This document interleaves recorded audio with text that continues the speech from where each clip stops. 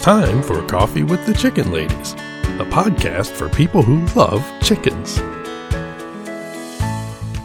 Hey everybody and welcome. It's Chrissy and Holly from Coffee with the Chicken Ladies.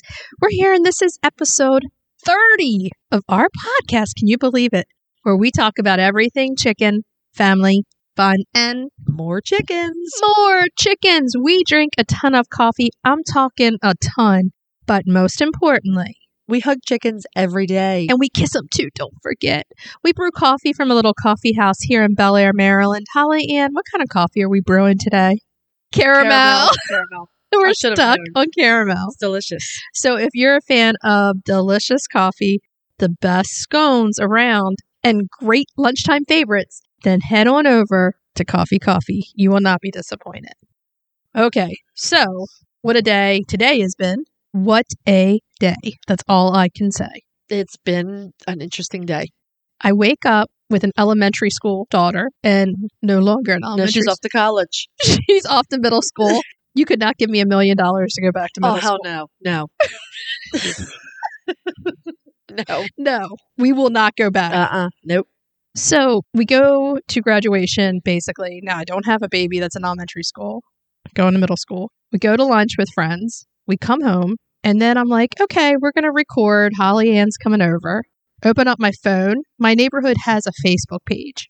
Yeah. That's just for our neighborhood. And we don't have that many houses, maybe 25, 30 tops. Right. And it says a neighbor posted in the neighborhood page. And I'm like, oh, okay. And it says, this just happened within the last 15 minutes. Everyone be careful. So I look at the picture and I'm like, that's my house. Okay. It is actually a very funny story that they did that. But I have two questions here. Okay. The first is, why didn't they knock on your door and tell you that the tree had fallen down? I don't know. The second is, be careful what? Is the tree going to jump up off the ground and get them? I mean, it's not even a 2-lane road right there. The speed limit is 20. It is. But the problem is the tree was then blocking the entire road, basically. What, are people going to drive? I don't understand the be careful part. Are people going to drive into the tree? I guess if there's another tree coming down. So I open it up, look at the picture, and of course I'm like, man, that's my tree. Yep. So the other part of the good story is Joe is away for work. Yes. So I'm like, oh man, this is not good. Right? It's a tree that spans the whole road. It's down. People can't really get by. And it's just the girls and I. And so what did you do? I called my friend Ryan and I'm like, I need you to come over here with the chainsaw. And he did. They actually got it out of here pretty quickly. Yeah, Ryan and his dad, Mr. Jerry, I just want to say thank you again for the immense amount of help. Now the neighborhood can leave and go as they would wish. Right, yeah. Because I would not have been able to do that without them. Yeah. Well, Mr. Jerry, he was being funny. He was fooling around, and he offered me the chainsaw, and I was like, I'll take it. I know my way around a chainsaw. I don't know my way around a chainsaw. I've just done some cutting. So, yeah. Thank you to you guys for helping me out today. Yeah, that was actually great. It went by very quickly. I mean, they got everything out of there quickly. Yeah, it did. And now it's just on the side. So when Joe comes back tomorrow from Florida, he has a giant pile of wood. A tree. Yay. He should split some of that, make you some live edge chicken coop. Yeah. So how are you doing? I'm fine. So you made a cake for today. Are we going to tell this story? I made a cake for today. And well, my bad story, your bad story, but they're funny. Yeah. Well, I have an Australian Shepherd named River. We talk about River sometimes. Oh, River, yes. No, I have to say that River, we are his 5th house. But he is the sweetest guy. He's the sweetest dog. We absolutely love him. He's the sweetest dog. But again, we're his 5th stop. Yes. We all know why. Well, he was actually the product of a divorce to begin with. Yeah. But River has one little issue. Yes. He's a food ninja. He is. Oh, that's an understatement. It really is. I mean, he will sneak by and get food. I can't even put it into words. Long story short, it was pouring rain today. I heard the pullets. We can't put the pullets outside. Yeah. Pouring rain. I heard them downstairs fussing, so I just ran downstairs to see what was going on. While I was downstairs, River helped himself to the carton of shortening that was on the counter that I was about to make icing with for our 10,000 download cake. Woohoo! And what ensued, I'm ashamed that I took part in it. There was shortening. Was there a chase? Yeah. There's a chase in several directions, and there was shortening all over my house. And yeah, the food ninja. I mean, he strikes all the time. Oh, he's something. I think every time I'm at your house, he strikes. It's the only thing I can say negative about him. Otherwise, he is the sweetest dog. He is. And he loves snuggling with the girls. He does. But he also loves taking food right from them. He will just bold-faced mug you. I mean, he will just take the food right from you. The best was when the babies got to your house. She means our chicks this year, yeah. Yeah. Then we came later that evening to pick them up. And we're all down with the babies. And we come up. And here comes River around the corner with the fake ceramic eggs. Yes. I was like, oh my God. Yeah, I was afraid he'd break a tooth on them. I know. Yeah, no, I got those away from him. Or the time he took the eggnog glass directly.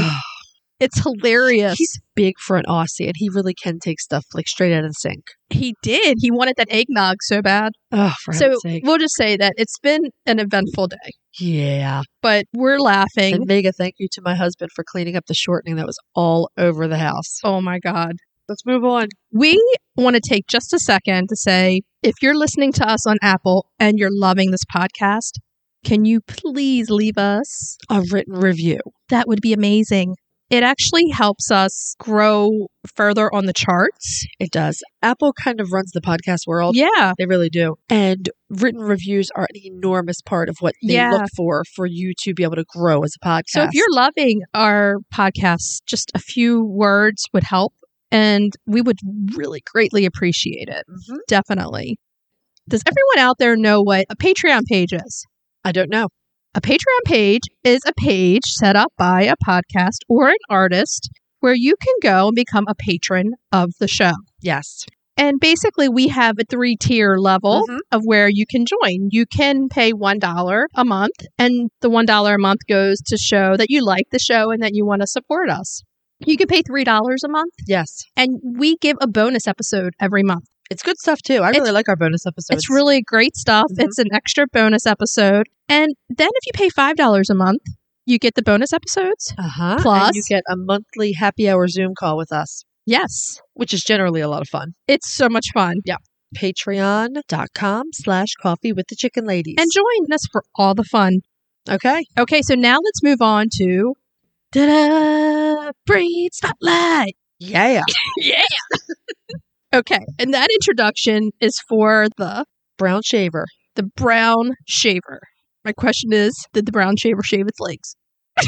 No. I will tell you this. This is more correctly called the Shaver Brown. Okay. This is sort of a New Zealand themed episode. This is a really fun episode, and this chicken is part of the New Zealand lifestyle. Yeah, apparently it's a very common chicken there. It is called the brown shaver there. There's a whole set of shaver chickens. Yes, there's red, and there's brown. And there's a black. And there's a black shaver. And there's a white. And a white. And we're going shaver crazy today. Shaver crazy. If you haven't guessed, we're going to be talking about New Zealand today. Right. And this breed of chicken, the high popularity in New Zealand. Yeah, the first thing to know is that the shavers are not a breed. They won't breed true. They're a hybrid. Exactly. They're a sex-linked hybrid that was developed in Canada. One of the only 2 chickens developed in Canada. So these were some of the earliest hybrids that were developed, and it was for maximum egg-laying ability. They wanted a backyard chicken that would present as an industrial chicken. And it ended up being an industrial chicken. So let's just look at these numbers. 300 eggs per year. Right. Now that number is for the first year. It's an incredible number of eggs. Mm-hmm. The one thing that I found out is that they decrease in the number of eggs every year that they will lay. So let's give them some examples of other hybrids just while we're talking about it. Isa Browns. Golden Comets. Chickens like that will lay for you every day. They're bred to lay and lay.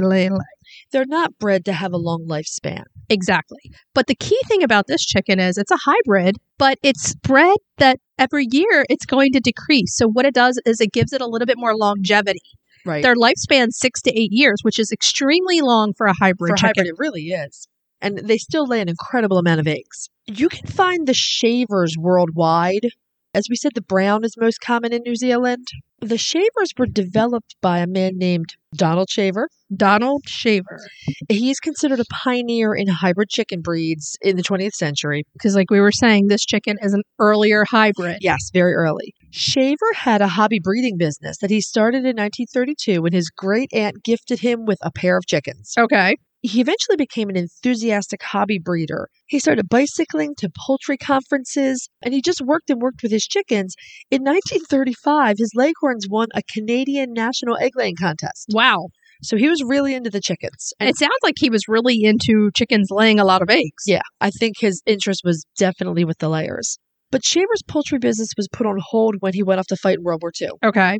He returned from the war having seen poverty and starvation. Right. He was in Europe for most of the war, so he saw all these really terrible things. And he came home with an interest in mass producing food. So here we go. Let's get a chicken that's going to lay you an egg Exactly. almost every single day. And so what he worked to develop were chickens that fit industrial standards of mass production.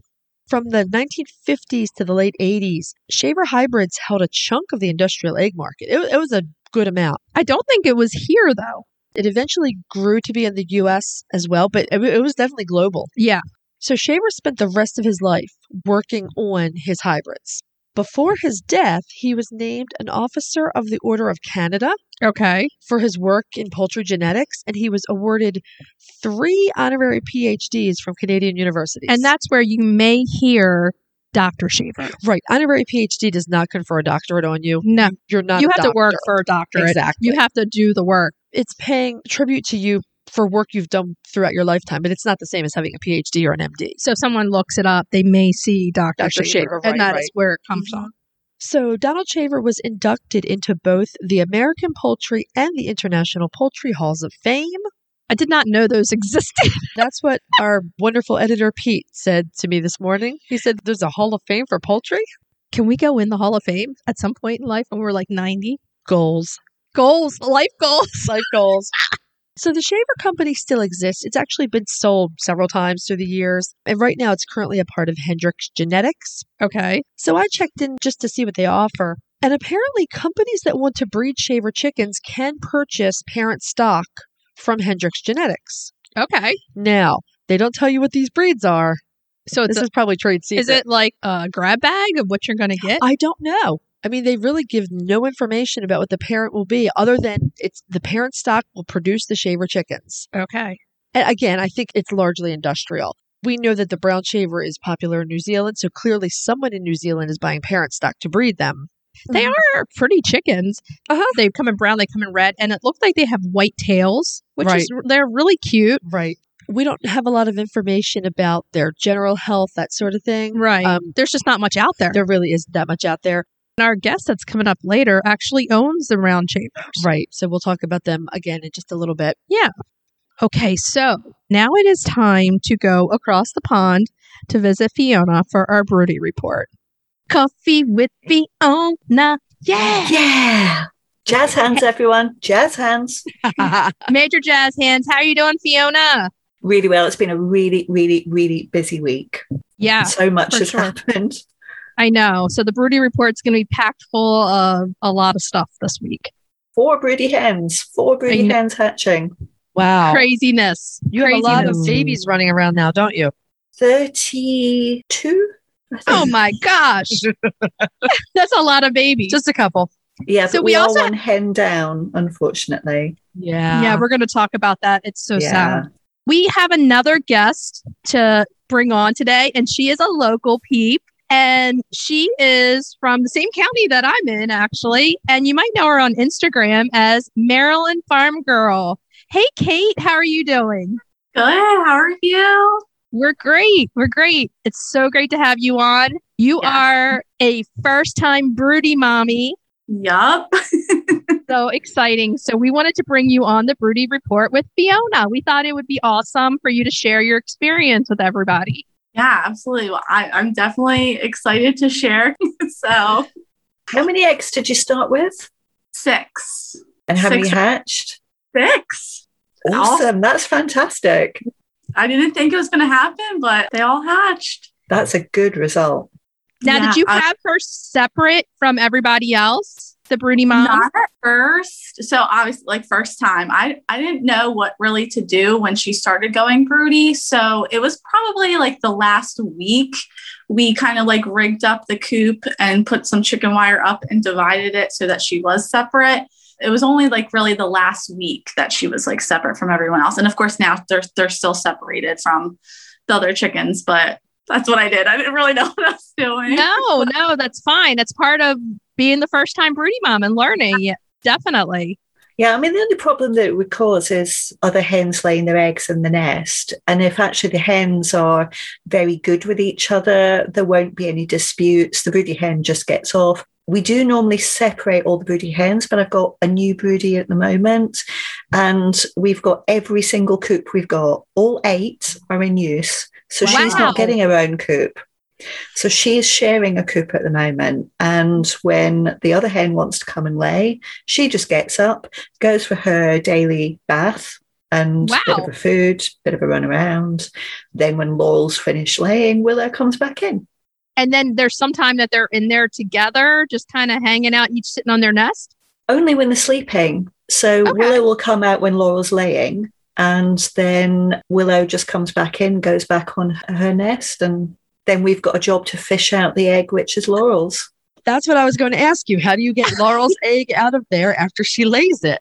Willow's very good. We don't have aggressive broodies because over the years, we've basically only kept the hens which are calm. So we don't have aggressive broodies. So we can just gently lift her up.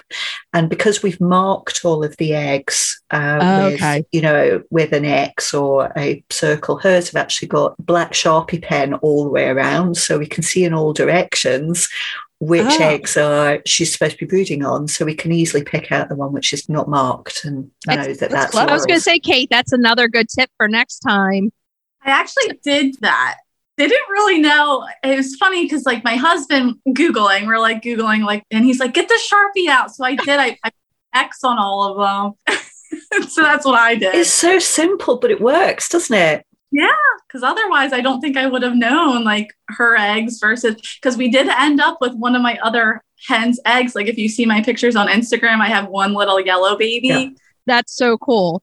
So marking the eggs, going back and forth. And the funny thing that we were talking about is right before you had the hatch happen, you looked up and found some of Fiona's videos on kind of helping to direct you. So it was like, I don't know, a few days, I think, before, like, because, I counted like the 21 days and like marked on my calendar. She was acting a little different. And I was like, are the eggs about to hatch? And that's why she's acting this way. So I get on YouTube and I'm like looking up like chicks about to hatch, like broody hen. And what if Fiona's videos came up and I'm like watching it. And yeah, and then it was like the next day, one of your episodes came out and I was like, that's Fiona from YouTube. That's so flattering. Thank you. So Fiona, before they hatch, do the broody hens act differently? That's a great question. They do, because the chicks and the eggs are actually talking to the broody hen. So they actually start to cheep and communicate. So the hen starts making kind of like a low booming noise, and they're far more alert. We have like a little hidden camera we put in, not a remote camera, but a little hidden camera. And you can see that she becomes a lot more alert. She's moving around a little bit more. And the chicks, if you listen really carefully, you can actually hear them cheeping underneath there. It's so fantastic to watch. I'm sure it's adorable. Oh my goodness. So Kate, is that what you were seeing? She was up and like moving around, and I was like, what's going on? Like she acts like she wanted like to get out of the coop, and I was like, what are you doing? Like, so definitely noticed a change in behavior probably like 2 or 3 days before the chicks hatched. And then how long did it take for all your chicks to hatch? So I think I miscalculated somewhere, or I didn't know like how long she had been broody, because we actually canceled our Memorial Day plans because we were going to go away for the weekend. But me and my husband were like, I think these chicks are coming like sooner than later. Canceled our plans. We stayed home and they ended up coming. I guess it was that Saturday, but I didn't know till Sunday because we had bad weather Memorial Day. It rained that whole weekend. I wasn't out there like I should have been. And I think I missed it, which stinks. So it was Sunday that I finally saw them, and they were all under there. The cutest thing in the whole world. Oh, yeah. That's it is amazing. The nicest when you're actually trying to work out how many chicks have actually hatched. And it's, there's one. Oh, there's two. Oh, there's three. And you just get so excited. And I still go through that every time. So Fiona, tell us how your hatches have gone. Well, 4 broody hens, You know about Cinnamon and Frankie? They started to sit on the same day. Right. But 2 days later, we had another Buff Orpington called Rowan, and she sat. We also had Halloumi, the Old English pheasant fowl, sitting. So it's musical eggs. So bear with me because this is going to get complicated. So we started with 21 of our own eggs for Frankie and Cinnamon. And it kind of didn't matter how many each of them got. So our plan was that each of them would have a certain amount of eggs, and then we'd work out how many were fertile and even them up before hatch day. Right. So we started with Frankie was sitting on 5 because, you know, she's brain damaged and we had concerns about whether she was going to poop in the nest or not, and 7 eggs in an incubator. And Cinnamon sat on 9 because she's a bigger chicken. Actually, she can sit on 14, but we thought, that's a lot of eggs. Yeah, she's a big chicken. So that's how we started. Then Rowan, when she started to brood, we actually bought in some eggs because we wanted to have a hatch for the new cockerel for the following breeding year. Mm-hmm. And every year we bring in some new genetic material with a new cockerel so that we're not interbreeding. So we bought in 18 eggs, and that's because postal eggs don't do quite as well. You know, it's a little bit shaking. You never get the same kind of hatch rate. So we bought in 18, thinking that 12 would be fertile and we'd probably have 9 hatch. That was fine. Then we had Halloumi, who had 7 cream leg bar eggs to sit on. So this is what happened. Rowan, who had the 18 bought-in eggs, and she was only sat on a small amount of them, 16 of the 18 were fertile when we candled them. Wow. I know, for postal eggs, we were shocked. So then we had to think, what do we do here? Because actually, from the 3 coops those chickens were sitting in, Rowan was in the smallest coop, and that coop was designed probably to take maximum 9 or 10 chicks with the Buff Orpington. I know. So we had to move things around. But the good news is, because there was only 2 days of hatch day between Cinnamon and Frankie and Rowan separately, we could swap things around. So what we decided to do was the eggs that Frankie was sitting would go to Rowan, and Rowan's eggs would go to Frankie. So we put quite a few in the incubator, but actually Frankie can hatch quite a lot. So what we ended up with was Rowan got 9 eggs in the end in total, and she hatched 7. Nice. Cinnamon got 12 eggs, and she hatched 11. Nice. Wow. That's awesome. Mm-hmm. But one, unfortunately, was accidentally crushed, which can happen with large breeding hens and very small chicks. We've talked about that before, about large mamas can accidentally do that. It is so sad, but a reality. Yeah, I mean, there's so many advantages of having broody hens with chicks rather than an incubator and brooder, because they are socialized with the rest of the group so much earlier on. They do everything for you. They make sure they're warm, they're fed, they're watered. You know, I know we've talked about this before, but there's so many advantages. But you do get this as a disadvantage, and it's not nice when you find it in the coop, but unfortunately it does happen. Now, 2 of Cinnamon's chicks needed a little bit of help to get out of the egg. So one was in chick ICU, had to be hatched in an incubator and then helped in the brooder, and then went back to Cinnamon. The other one actually had come out of the egg but wasn't quite as strong, so we popped her in the brooder and helped her along. So actually she's now got 10 very, very healthy Buff Orpington chicks. Nice. Good. Frankie, who actually got the biggest coop, did incredibly well. She ended up with, of the 16 eggs which were fertile, 14 of them in the end got to the end of the incubation period and they were still fertile. So 2 started to develop and then stopped in the egg. So 14 went to Frankie. She actually hatched 13. Wow, go Frankie! I know. Nice. Oh, you should see her. She's such a good broody hen. But in the meantime, loving her babies? She is. She's doing a fantastic job with them. Oh. But on the sad side, Halloumi, our Old English pheasant fowl, you know that she had problems with wanting to eat. We talked about this in a previous report that she went through the longest spell that you had seen with a broody mom stopped eating and not coming out, and you had to entice her with hot mash. Yeah. And she ate the hot mash for about 3 or 4 days and then stopped eating again and then start eating again. And unfortunately, on hatch day, we always leave the hens alone on hatch day so that they have some peace and quiet and you don't disturb them.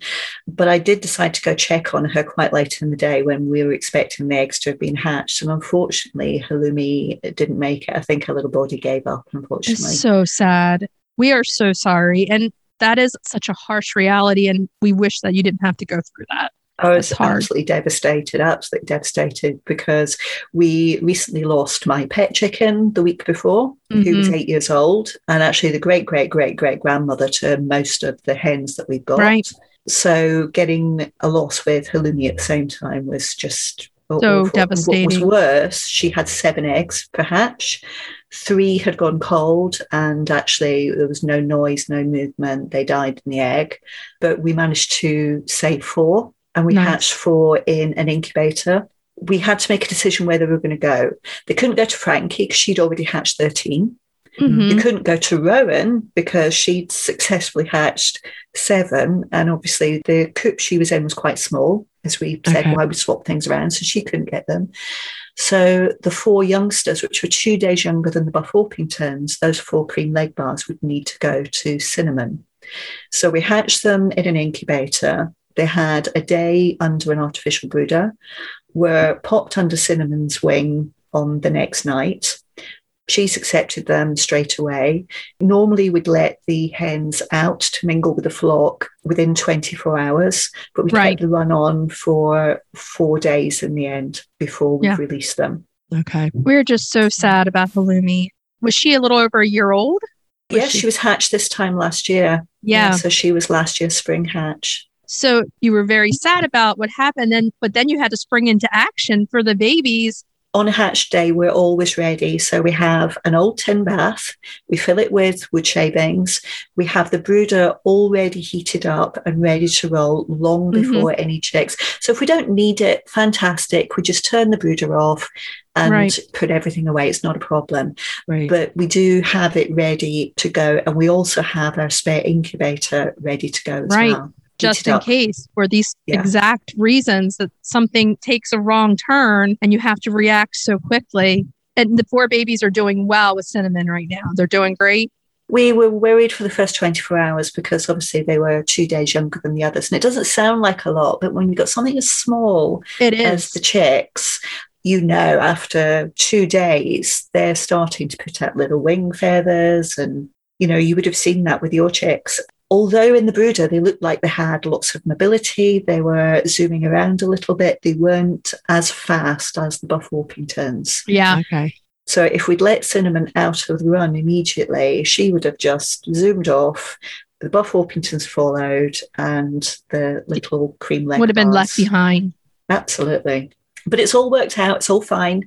We were prepared for it, and we had a good result in the end. Yeah. But losing Halloumi was a bit difficult. It's so hard to lose one that you have close to your heart. There was no symptoms. There was nothing about her to be concerned about. You know, you do all the standard checks. So you look for discharge from the eyes, from the nose, the mouth, the vent. You look for any little mites or lice or anything else which could be on her body. Well, we'll just say rest in peace, sweet Halloumi, and we're sending you love and hugs over there. Thank you. She was all set to become Gannett's replacement as my pet. Yeah, I know. That's rough. It's been a rough 2 weeks. Well, I think it's going to be Gouda now. They are called the cheesy chicks because there's Brie as well. Gouda and Brie. That's what happens when you let your Twitter followers name your chickens. Right? So do you have any more eggs that are going to be hatched? Oh, yes. Okay. So we now have Hazel, who has, I think there's 15, I think. Wow. All Orpington? All Orpington. Okay. We then have Willow, who has 18. 18. Yes, and the 18 again, those are purchased eggs, so those are postal eggs. So that's why there's 18. So we're not expecting 18 to hatch. Right. And then we have Moye, who is a little cream leg bar herself. We have 12 bought in well summers. Oh, like Gertie. My the Gertie. Yes. Yeah. Nice. Gertie, my baby. I was trying to get hold of some Barnvelder eggs, Mhm. but the Yeah. seller that sold them to me let me down. Oh. They took the sale and then didn't inform us that they'd sold all their That's not available right. eggs, and we would Good have to heavens. wait for a few days. Yeah. So we found a wonderful seller who had very good recommendations for well summers. Someone put us on to them and contacted them, said could they send some out special delivery, which is a 24-hour service. Right. They arrived next day, and then the Barnvelder eggs turned up. Oh, For man. heaven's sake. I know. So I want to go to Kate. She's been Sorry. quiet, but I want to see if you have any questions from your experience or anything you want to put out there, taking care of a broody mom and hatching eggs. Yeah, just going back to how unfortunate it is to lose a chicken. It's just so crazy. Like sometimes you just don't really know. Like even though you check on them every day, you look for the signs. It's so hard sometimes. They just don't always tell you what's wrong. And I had a chicken that passed away last summer, but this is my first experience with a broody hen. So now I'm just wondering what's next for her? Is she gonna be broody again this summer? No, now she's brooded, the likelihood is because she's got chicks that those broody hormones won't flood her system until the next opportunity. And it's possible she might brood in autumn, but that's only a few of the chickens which brood in spring will brood again in autumn. So it's more likely she won't brood again until spring, unless there's very strange weather conditions. For years, we just had broody hens that only brooded in spring. And then last summer, we had amazing hot temperatures in April. I mean, unseasonably warm, very, very hot for the UK. And we had a hen, actually it was Frankie. So Frankie was allowed to brood. She raised her chicks. And then in about August, so she came back onto lay after making her chicks independent, then came back onto lay for 2 weeks, fell broody again. We didn't want her to brood because she was still a little bit underweight. So we did our method of breaking them, which basically we give her some false eggs just for 7 days, take them away. And then she realizes, oh, I've not got anything to sit on, and gets up and goes away. Now that's not fail-safe. That doesn't always work, but it does work with Frankie. So we did that. She then went away, came back onto lay, laid for 2 weeks, did the whole thing again. So she fell broody again in September, and then she did it again in October. I do think if we'd given her some eggs when she brooded the second time in August, that she wouldn't have brooded again, just because she would have had chicks to look after, and she's not going to brood when she's got chicks. So, Kate, do you feel that your broody hen has lost weight along with the process? Or do you think she kind of kept herself going? I actually have not noticed any weight loss with her. She looks really good. Before I sectioned off the coop and separated her, she would still go out into the run, very briefly, but definitely was eating normal poop. She did really well. I'm just so amazed by her. What breed She is she? sounds fantastic. She is Australorp. She's an Australorp. Okay. Nice. Just like the Buff Orpington, they want to be mommies. And she is such a good mom. She really is. It's amazing to watch, honestly. Well, the Australorps are descended from the Orpingtons. They were bred from the Orpingtons. So that's why they're awesome. They say they're the Australian Orpington. Yeah, That's right. that's what they say. Australian Orpington. Yes. Yep.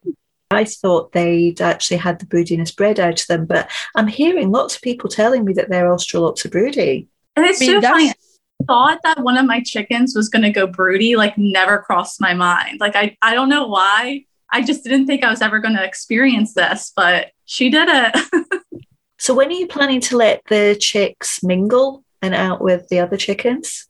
So maybe that's another question I have for you. So I'm guessing, so I'm going to keep them separate for 6 weeks is what I'm figuring out is normal for the mom to stay with the chicks. And then I don't know what's next. Do I just let her go out back with the other chickens? And do I keep the chicks separate? Should I tell you what we do? I think see if that helps. So the broody hens and the chicks are kept separate in a run just for 24 hours. Then we take the run away and they go out. And actually, the sooner you can let them out with the other hens, the sooner they understand the pecking order. The longer you leave it, the harder it is in terms of getting used to the pecking order. Because when they're little, the other hens might look at them and it's more curiosity of what on earth is that? And wander up and have a look. But as soon as they recognize their chickens, they can get a little bit aggressive. So if they're at a stage where they see them as chicks and not as chickens, it's easier for them to accept. Plus, the broody hen will defend them. That's what I was going to say. That's the time that the mom is going to step up and say, whoa, back off my babies, and protects them when they're smaller. We found with Cinnamon, even though she was only in the run for 4 days, when we let her out, there was a couple of the younger chickens tried it on with Cinnamon from a pecking order point of view. Not going at the chicks, but going at her. Okay. Because she was always second in command of the flock. I'm telling you, these chicken girls are hardcore. They all want to be the last queen. Long. No. There was a couple of dust ups, and it was over very, very quickly, shall we say? And Cinnamon came out top. Of course, because Cinnamon is the girl. She put down the instruction. She's like, I don't think so. But it is a case of, we have found that the longer you leave it, that it can become more problematic. But just keep an eye on them. You know, if you've got a date, if you can just at a weekend when you're around, let them out then, just see how it goes.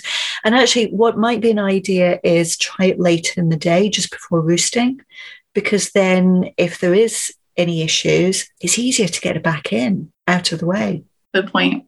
So, ladies, I want to say thank you both for joining us. And Kate, just to let everybody know, she is making some candles too. Mm-hmm. Yeah. They're out there. So check her out on Instagram, Maryland Farm Girl.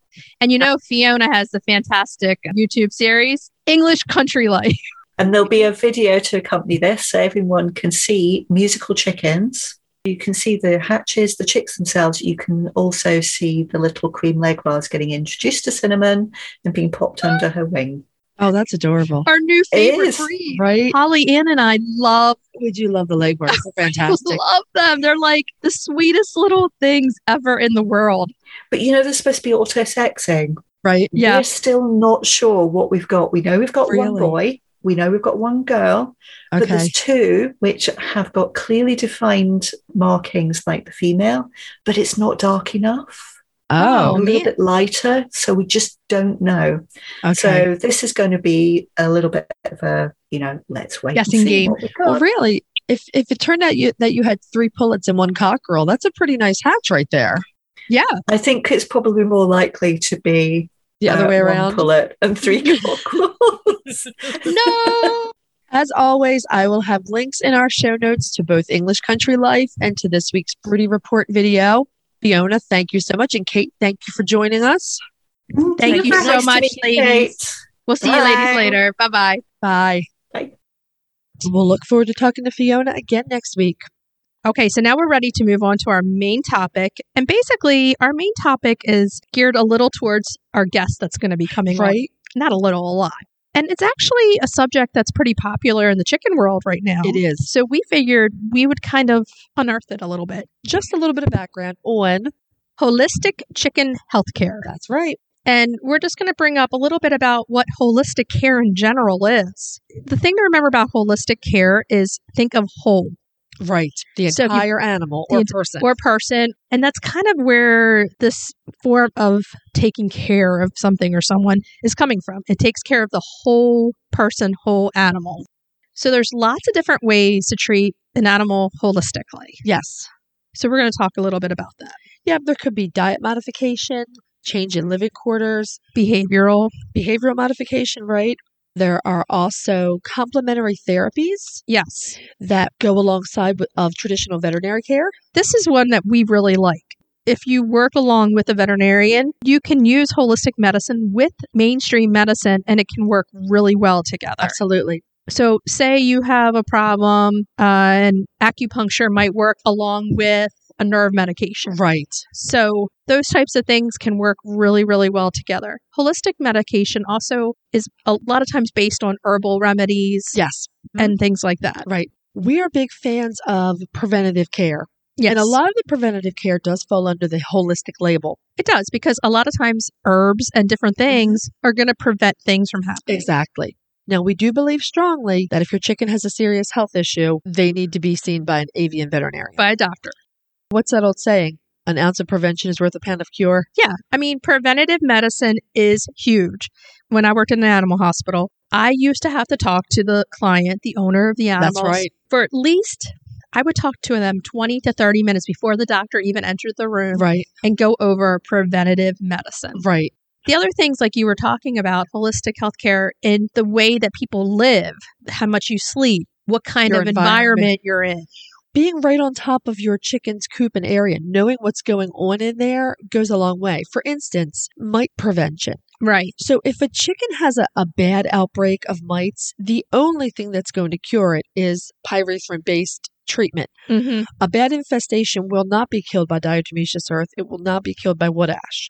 But those things are excellent in a dust bath to help prevent the mites. Oh, yes. And if you're in your chicken's run-in coop and regularly looking around, wiping down the perches with mint oil, other things that repel the bugs, it goes a long way towards prevention. Even growing the herbs that prevent Absolutely. flies and other things from coming in. That's all part of holistic care. Right. It's part of using nature to take care of the whole body. So you would think, okay, you have a back problem, so you're going to try pain medicine. If that doesn't work, you're going to try acupuncture, and then you're going to try yoga. This is all the same way. Mm-hmm. So if you have a chicken, we had the question a few weeks ago from Teddy. Right. Which I thought was so interesting. She knew an acupuncturist and said, I've done acupuncture on chicken. Why not? Why not, indeed? They have nerves. Acupuncture absolutely has beneficial properties to it. Things like diet modification. Mm-hmm. In animals, if a pH is too high, it can cause urinary problems. All these different things you can change naturally.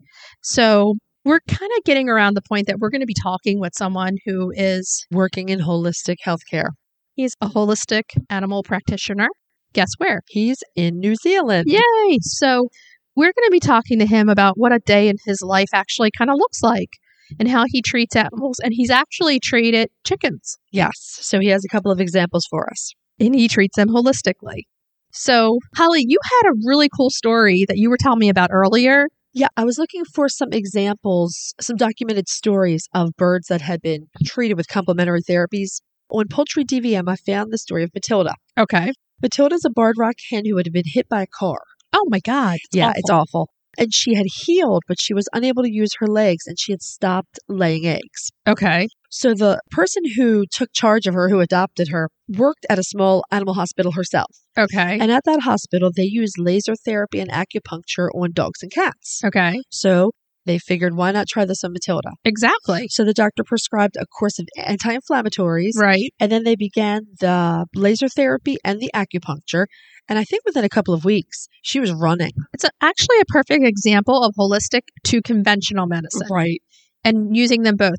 Now, do we know, was it the anti-inflammatory or was it the acupuncture or was it them combined? Was it them combined? Exactly. So it's always a good thing to use both in conjunction. Right. It cannot hurt. I think all the research shows that complementary therapies tend to be more favorable. They do. And if you look right now on the market of poultry snacks, poultry treats, poultry food, these things are worked in, all the herbal remedies, right down the marigolds. Right.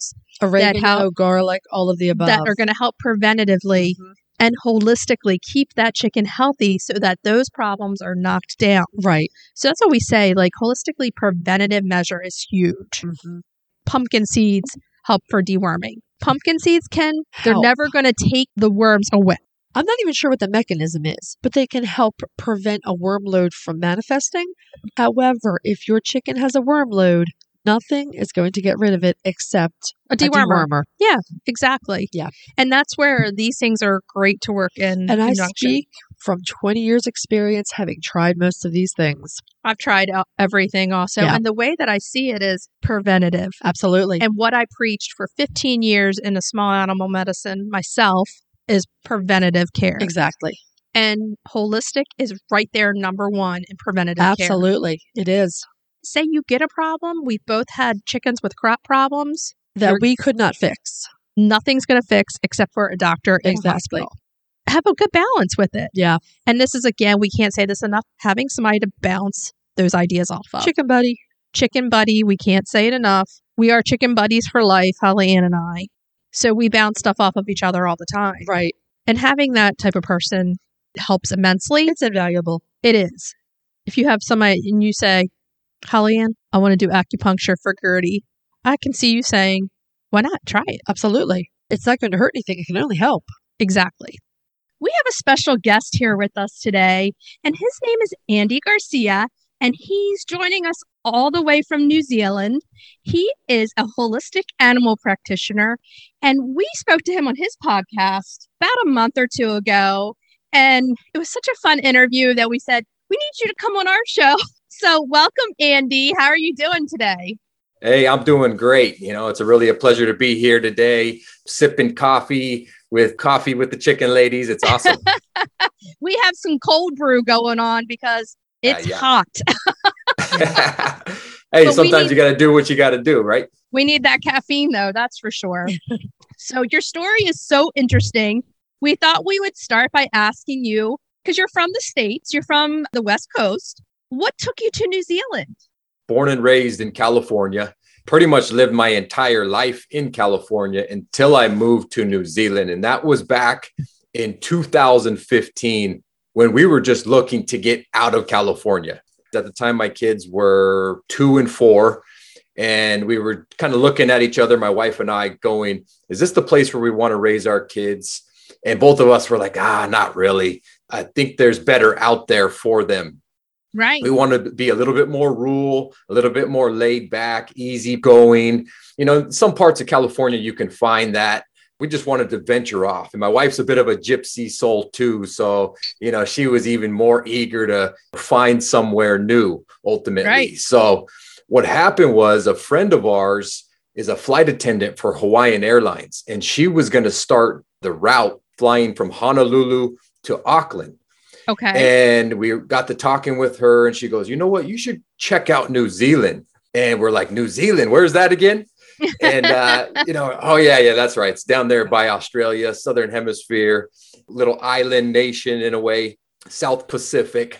And she hadn't done the route yet, but she says, everybody I've talked to, all my flight attendant friends say it's a really cool place, really laid back.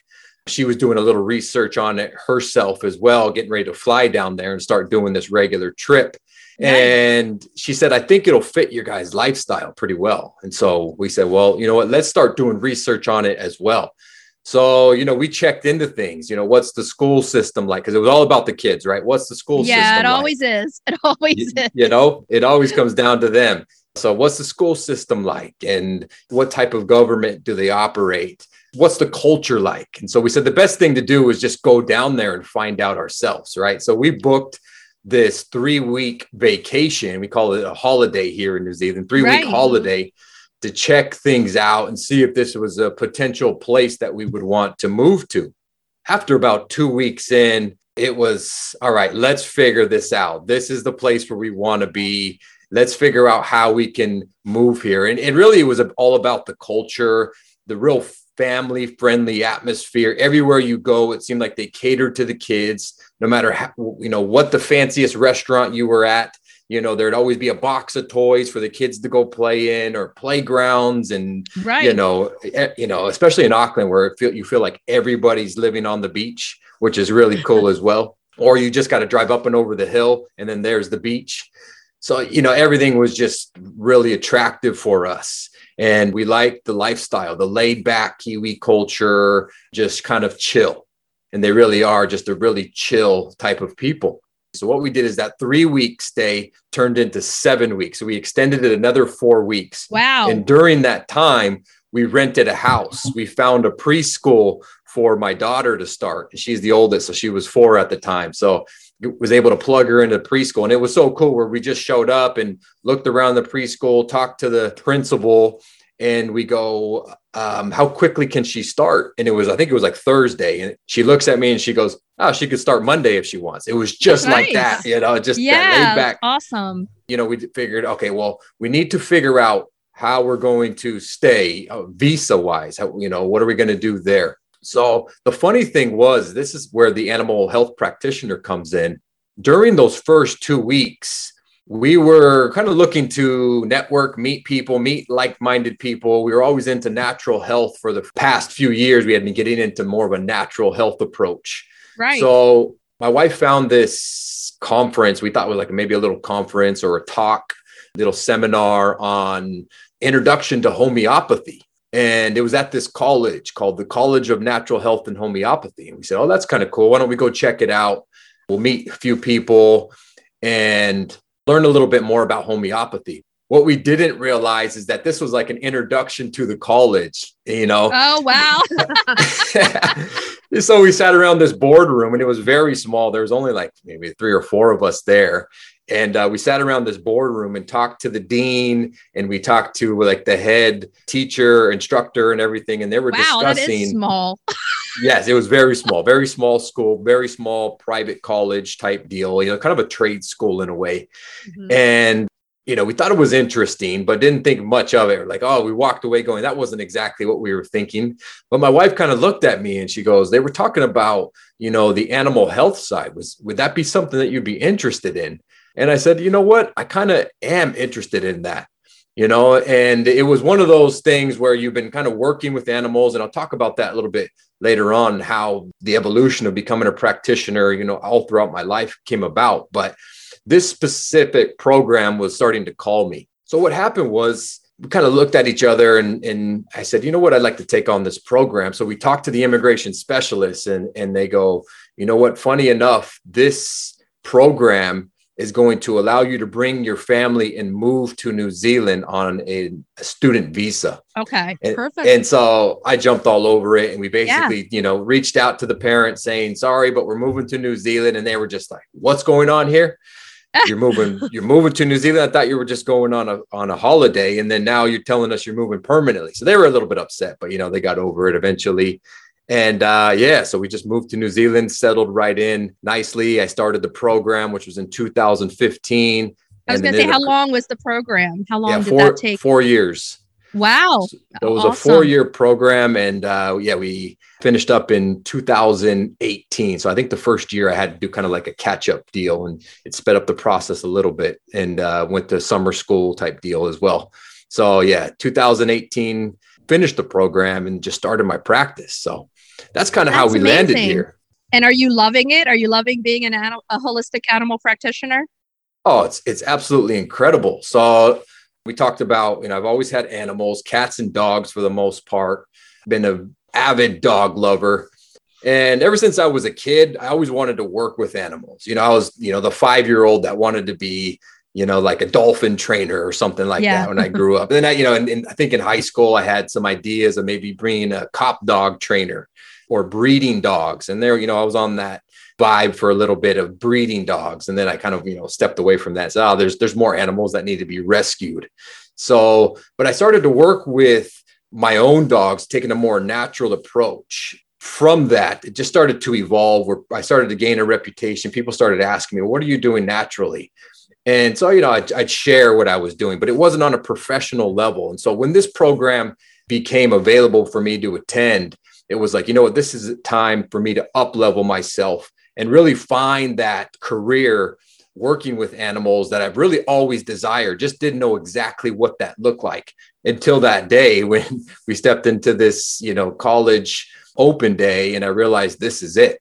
Everything happens for a reason, Yes. You have a love for animals. And that's one thing I always say, that passion for animals isn't something that comes and goes. You're born with it and it never goes away. It really doesn't.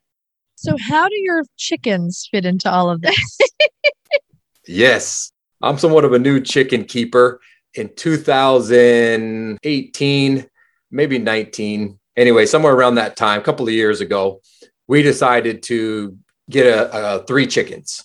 And this kind of came about where we wanted some fresh eggs, and we had this little lifestyle block that we're renting out, little farm that we're renting out here in New Zealand, and still are. This is where I'm currently at now. We have about 2 acres. Nice. And we thought, well, that'd be cool for them to free range. There's plenty of trees, and they dump tons of leaves, which just makes an excellent place for chickens to scratch and everything else. Plenty of bug life around here. So we said, well, let's get a handful of chickens. We'll get some fresh eggs. And so then we started off with 3 pullets, and they were already laying. They were just starting to lay eggs. Yeah. 6 to 8 months probably then. Yeah. Yes, exactly. Yeah. And brown shavers. So we started off with 3 brown shavers. And from there, the flock kind of just grew. We got a couple of more. And then we decided, okay, well, let's get a couple more. And we don't want to get too many. Obviously, there's, you just got to care for them. And we wanted to make sure that the flock just didn't get too big. So, yeah, little by little, we've kind of grew our flock. So now we're currently sitting at 8 chickens and just absolutely loving every bit of it. I mean, they are just phenomenal animals, which it just caught me off guard. Like initially we're like, let's have some fresh eggs. That sounds great. But we didn't realize what else they could do. For one, they're entertaining. You can just simply, watch them for hours and they just keep you entertained. The kids love them. So it was a good way for the kids to interact with another type of animal. Then I noticed that they were eating all the weeds and they would take care of the food scraps. So we had zero waste going on, nearly zero waste. Yep. What else? I mean, they were on, bug control. We had a couple of them that we would train to go out into the veggie garden with us. And we'd tilt up the pots and they would eat the slugs down below. They would be out there trying to catch the white butterflies that cause havoc in the garden and everything else. They were just working animals. And I was just caught off guard. And of course, all the little compost that you can, use from them as well. Totally. That would go back into the garden. So it's kind of this nice little circle of life that you got going on when you own chickens. And it's really cool to be a part of that. So they're just our friends now. And we just absolutely love the girls. So you mentioned the lifestyle block, which is not something we have here in the U.S. So is that a little bit like homestead sort of? Yeah, a little bit. They call them lifestyle blocks. They're just basically homes that are on, 1 to 3 acres. It's considered a lifestyle block. And it's just kind of that laid back farm lifestyle. Best lifestyle ever. Yes, it's cool. It's so cool. And it's very fortunate to have this property, which, has, funny enough, redwood trees and, native bush New Zealand trees all over the place. And there's probably like 100 plus mature trees all over. And it's just a great piece of property. It's in a little town called Puhoi, which is a historical town in New Zealand, kind of a tourist destination. So, yeah, it's just amazing. It's a nice little spot. Why don't you go ahead and tell everybody some of the really good things about chicken keeping in New Zealand?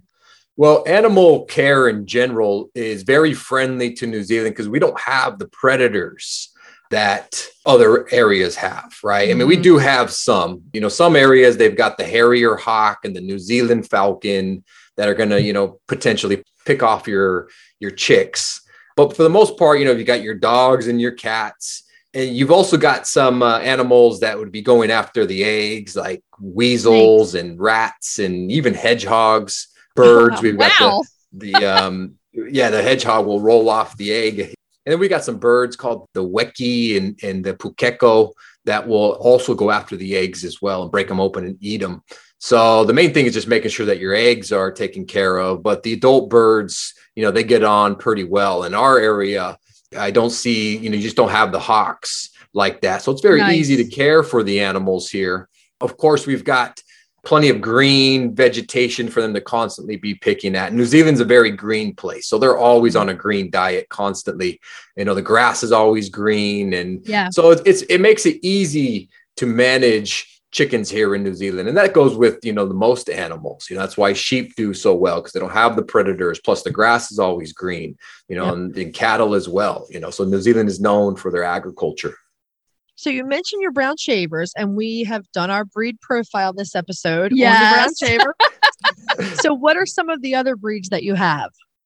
Okay, so we got the brown shavers, and just not to spoil your episode, but they're a commercial hybrid, very friendly, great with the kids. They can be a little bit bossy. They're high production egg layers, so they do about 280 eggs a year. But I've also got an Australorp. That's the Australian breed. Very docile, little bit shy at first, but they warm up very quickly and can be just a real excellent bird, especially with kids. They're extremely friendly. They're also known for their high egg production in Australia. One study showed that, there was a group of birds that were producing like up to 300 eggs. Wow. But anyways, on average, they'll do about 250. Beautiful black, what's the word? Maybe iridescent, kind of has the green. Yeah, with the green sheen. The green sheen. Yes, absolutely. And she's beautiful.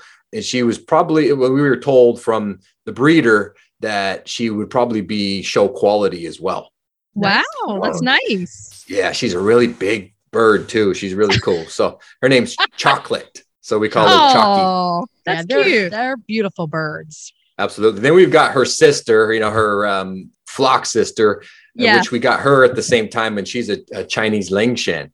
So of course she's an Asian, heritage bird. You got this one with that. I love that breed.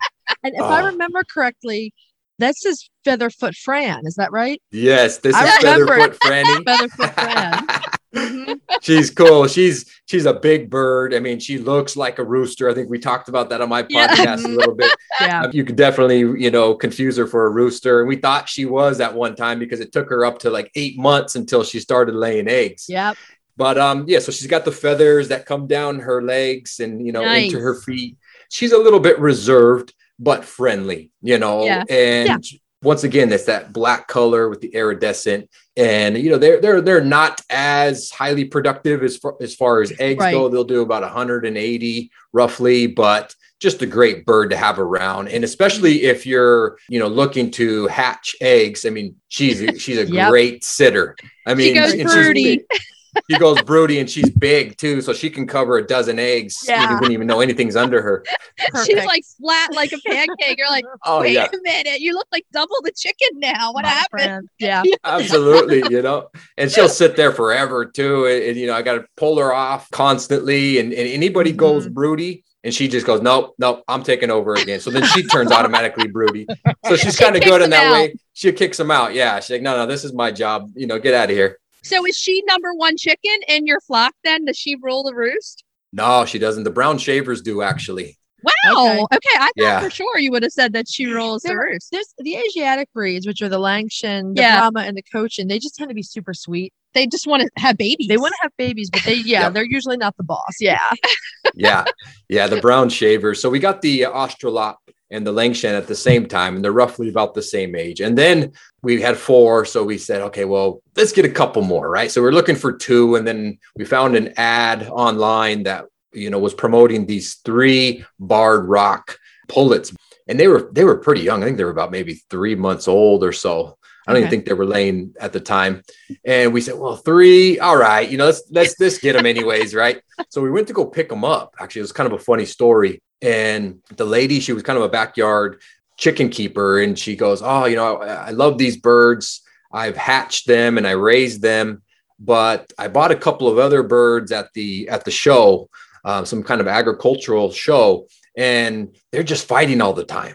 Right. Oh. And we talked about, how to migrate the flock. So she just wasn't familiar on how to do that. So she tried to just kind of toss everybody in the backyard, and it wasn't working out. They were constantly fighting. And I said, okay, well, I started to talk to her about it, and you can kind of see her face shift a bit. Cause it takes time. You got to have anywhere from 2 weeks to a month to migrate the flocks. Yeah. And you got to keep them separated. And then she was kind of looking at me like, oh man, should I have done that? But then she's like, okay, well, I'm pretty sure I said, we're going to take great care of them. So we're happy to have them. So of course, the barred rock is the Plymouth Rock. It's an American breed. Great for cold weather. Oh, you do?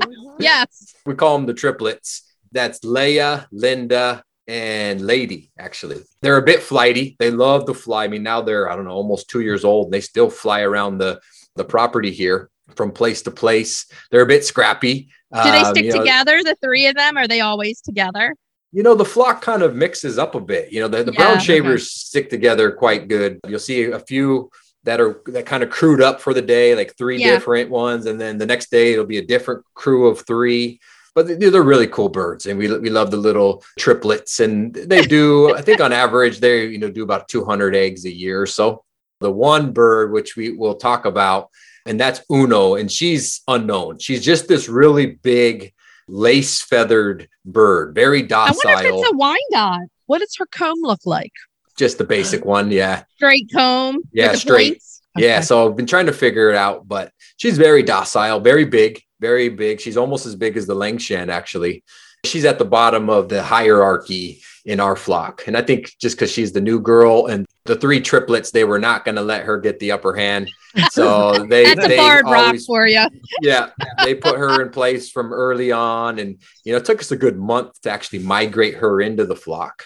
But there was some, obviously medical care that we had to attend to with her for the first couple of weeks. So that brings us into what's the next thing we want to talk to you about. What do you do as a holistic animal practitioner?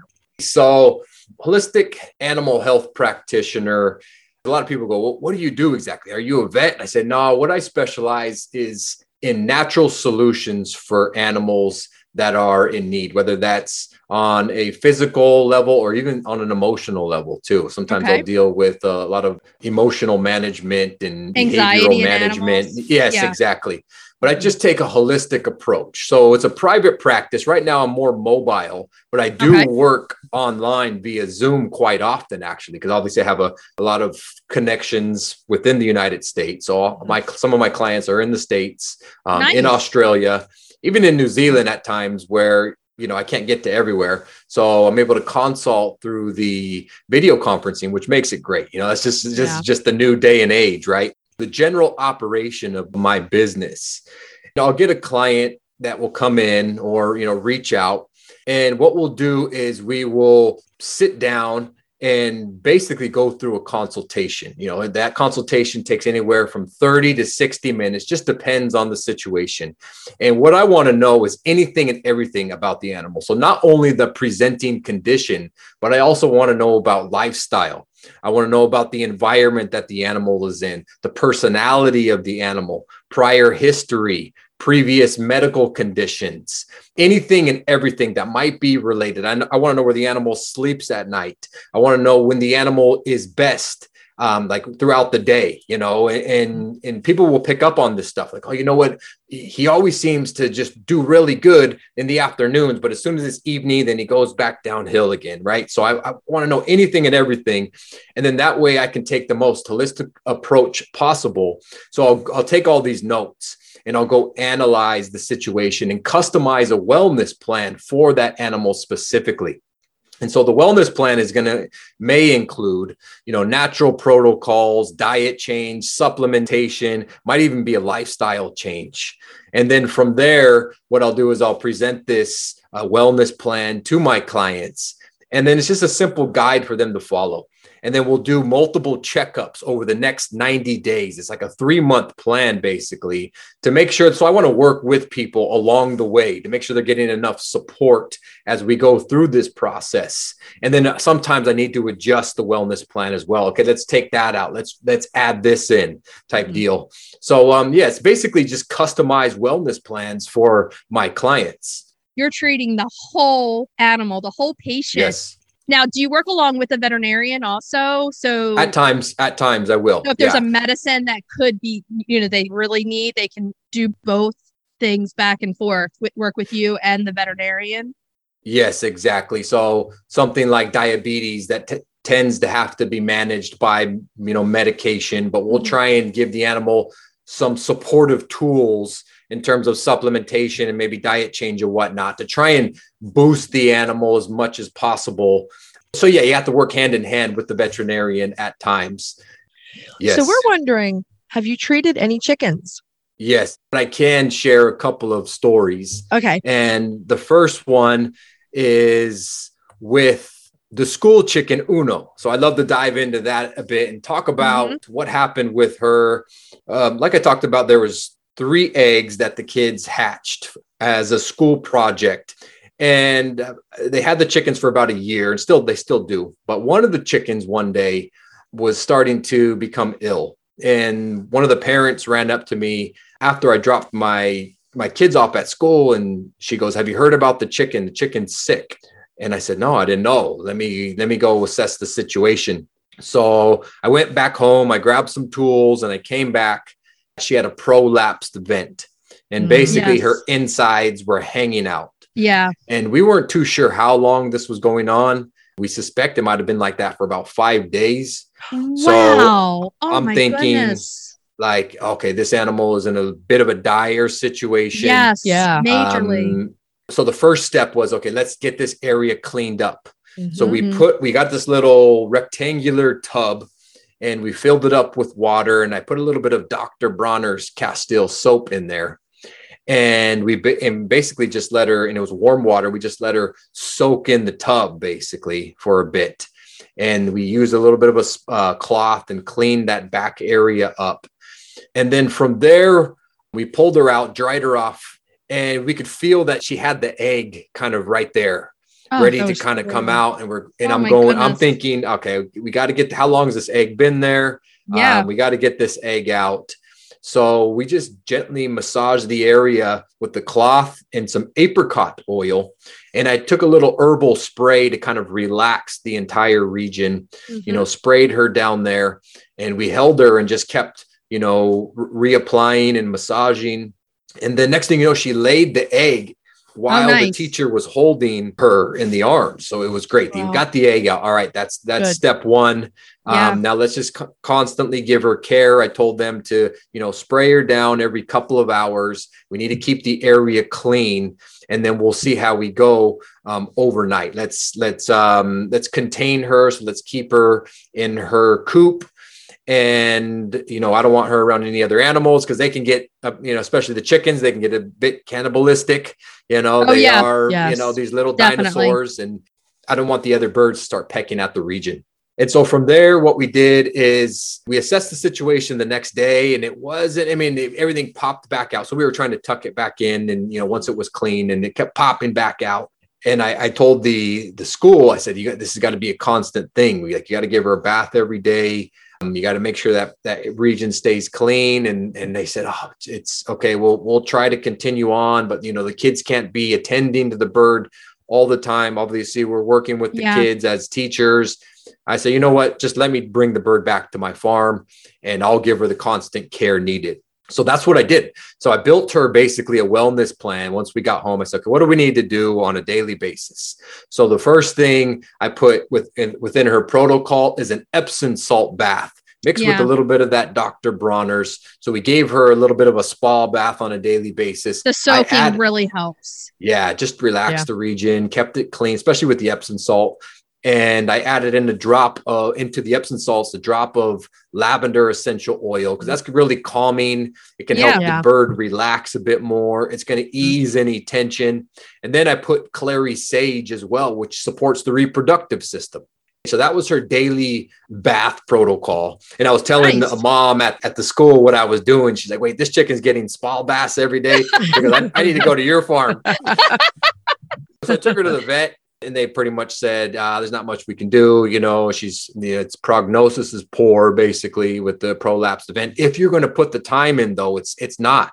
Mm-hmm. So what I did, and you still have her. So yes, absolutely. So we made up a spray of apricot oil. Then I used Melissa essential oil, which is a very expensive oil, but she's well worth it, which is going to support the immune system and keep the area clean. Okay. And then I added another drop of lavender as well. That's going to help support the skin. Everything was starting to scab up back there.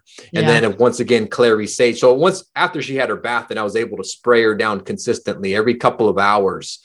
We boosted up the calcium in her diet. They're lacking calcium. This could be the cause of the issue. Exactly. Right. Exactly. So I boosted up the calcium, put her on a real clean diet of high protein and a lot of leafy greens. And so she can get all her trace minerals and everything. And then ultimately just kept the region clean and kept trying to tuck it back in. And I was hoping that the muscle would strengthen enough to keep everything back in. Right. And after about 10 days, this scab. The scab got kind of big, but it actually protected the region. It was a great example of how nature can just protect itself in so many different ways. Right. So this scab protected her well enough to kind of keep the region from becoming infected. Her own body did this. And then once the scab was able to pop off, then everything tucked back in. It was incredible. And she's been laying normally since then. Absolutely. Yep. She's perfectly fine now. And then it took another 2.5, maybe 3 weeks to migrate her with my flock. And now she's just, one of the flock, and it's great to have her around, and she's a little special connection because we basically saved her life. So that's Uno. Yeah. So that's one way that, of how I, cared for a chicken. We touched on this a little bit, but what really inspired you to take up this profession?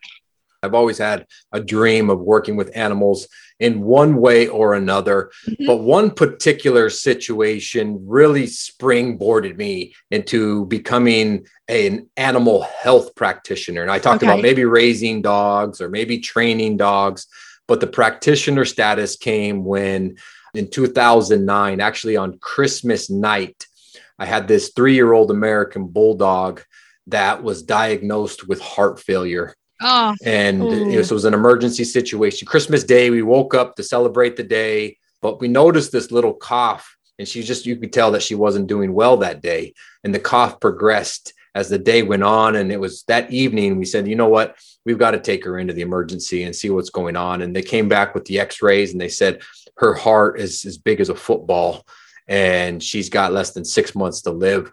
And it was so awful.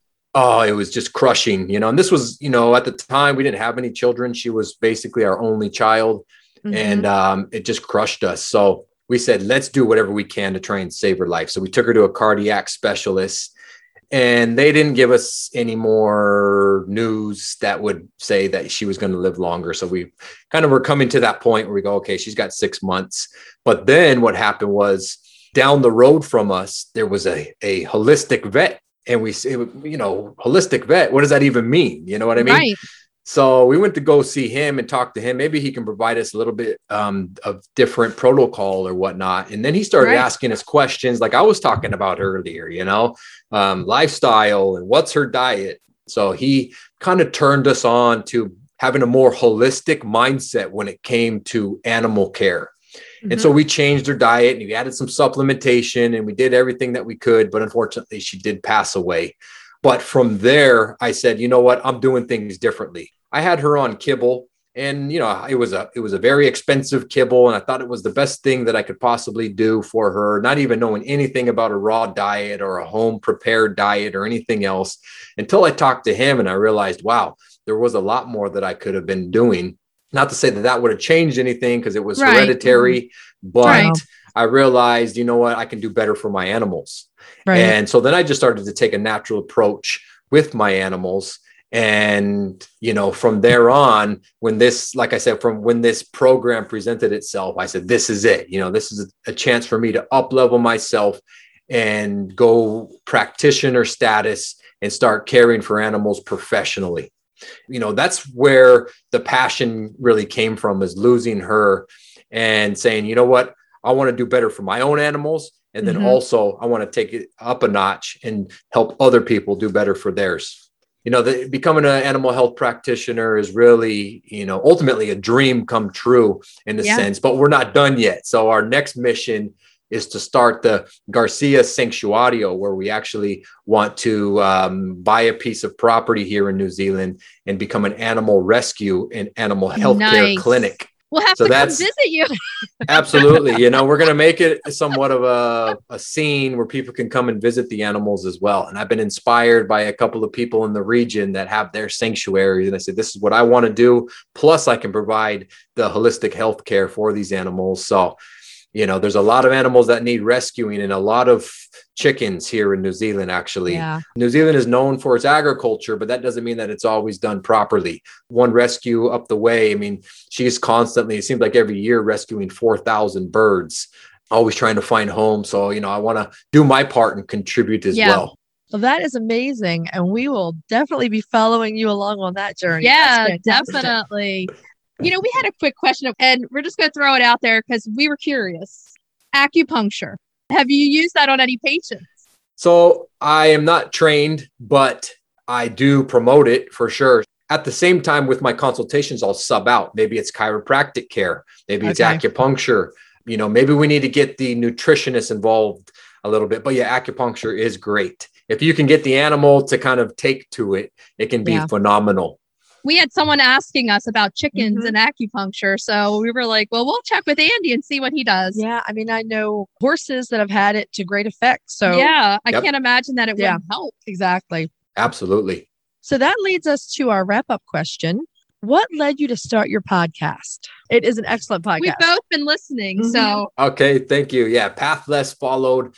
So ultimately, this was just an inspiration to try and speak to as many people that took somewhat of an alternative lifestyle, more of maybe a holistic approach, or kind of did things different against the norm somewhat, and then ultimately learn from them. So I'm a little bit greedy with my podcast because ultimately I just interview people so I can learn from them. But at the same time, we're able to share this through the podcasting format nowadays so other people can learn as well.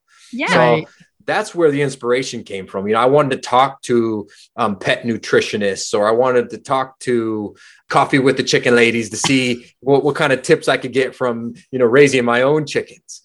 So just talk to people with different walks of life that are taking somewhat of a different or alternative approach to life, and then ultimately learn from them. But right now I'm kind of going down the route of just this, having conversations with people more within the, the animal scene. Everyone should listen to Andy's podcast. It's really good. It's fantastic. It really is. And the guests that you've had on have been so good and interesting. I'm doing stuff around the farm, listening to it. So it's definitely worth a listen. Just a little sneak peek. I just had a conversation with a lady that is a dog yoga instructor and calls it Doga. Nice. So teaches you the benefits of doing yoga with your dog. And it's phenomenal. It wasn't what I expected at all, but it was incredible. Wow. So anyways, that episode will be coming soon. Fantastic. I will link Andy's podcast in our show notes so everyone can find it out. Yep. We're going to say goodbye to Andy for today. And thank you so much. You've become a friend through all of this. Absolutely. For joining us on our podcast. And listen to Andy's episode. You'll hear us. Yes. We're on there. We're on there. Yep, We're on absolutely. there. And follow him on Instagram. I'm looking forward to hearing your breakdown on the brown shaver as well.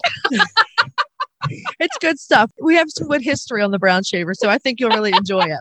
So we're going to say bye to Andy. And thank you so much again for joining us at our table all the way from New Zealand. Until next time. See you later. Bye, everyone.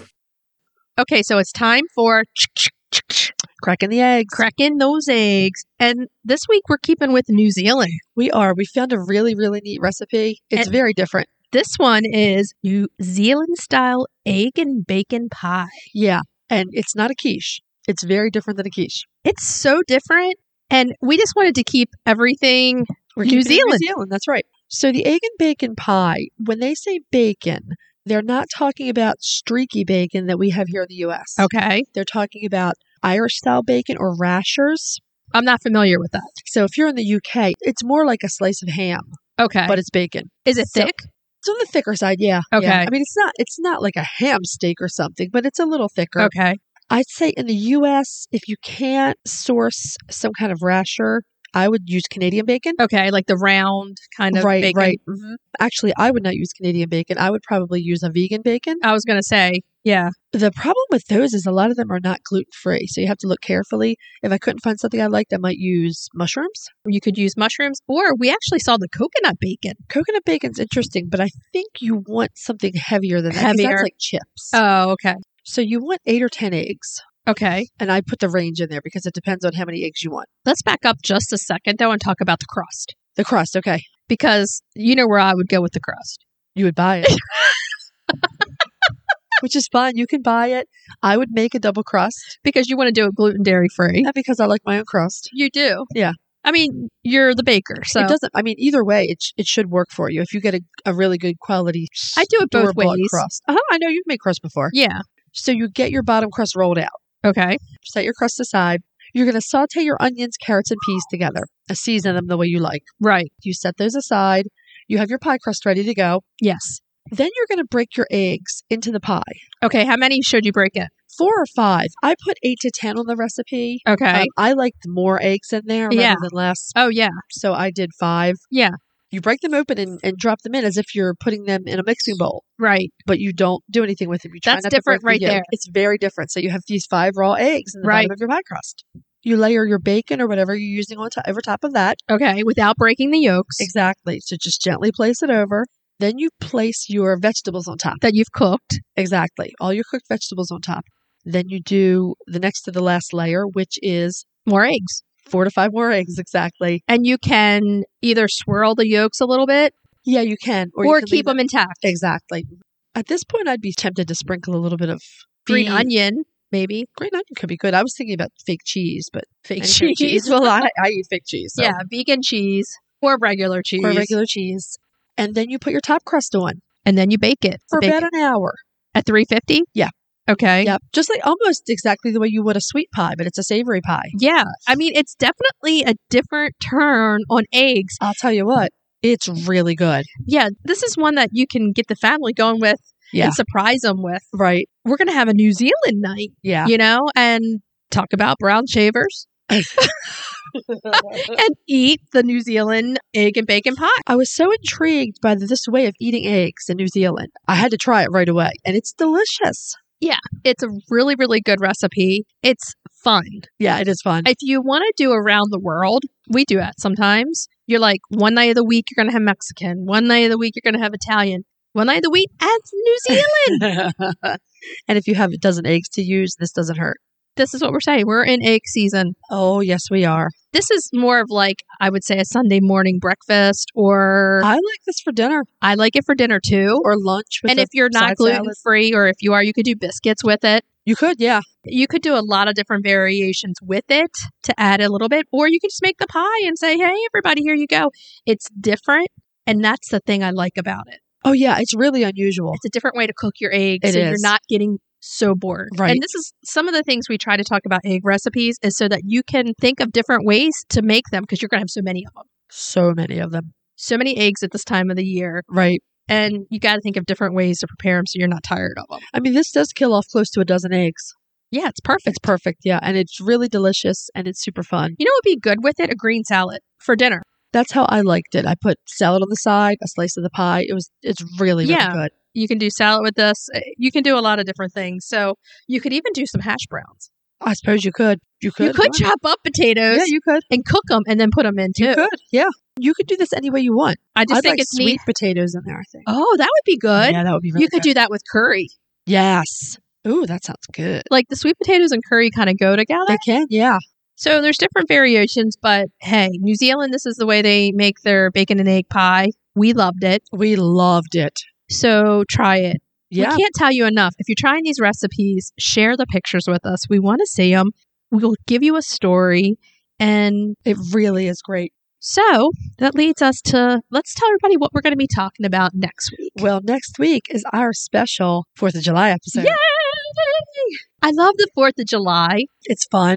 Growing up, we always got together at my grandparents' house for 4th of July, and I have fond memories of being with my cousins. I always liked it when I was younger, too. Yeah. So we're going to be talking about historical chicken breeds. And American historical chicken breeds. Historical chicken breeds, and we have 2 special guests. Yes. We're going to be talking to Lisa Pregent, the livestock manager at Mount Vernon, George Washington's Mount Vernon. One of our most favorite places. And we are going to be talking to Charlene Couch from the Livestock Conservancy. Yes, we cannot wait. And we're going to be talking all about colonial chickens. We are. Our crack in the eggs is corn fritters, adapted from Martha Washington's corn fritter recipe. Yes. Retail therapy, we're going to be talking about, it's essentially a book review, Dining with the Washingtons. Yeah, and we've been posting that we've been at Mount Vernon a lot.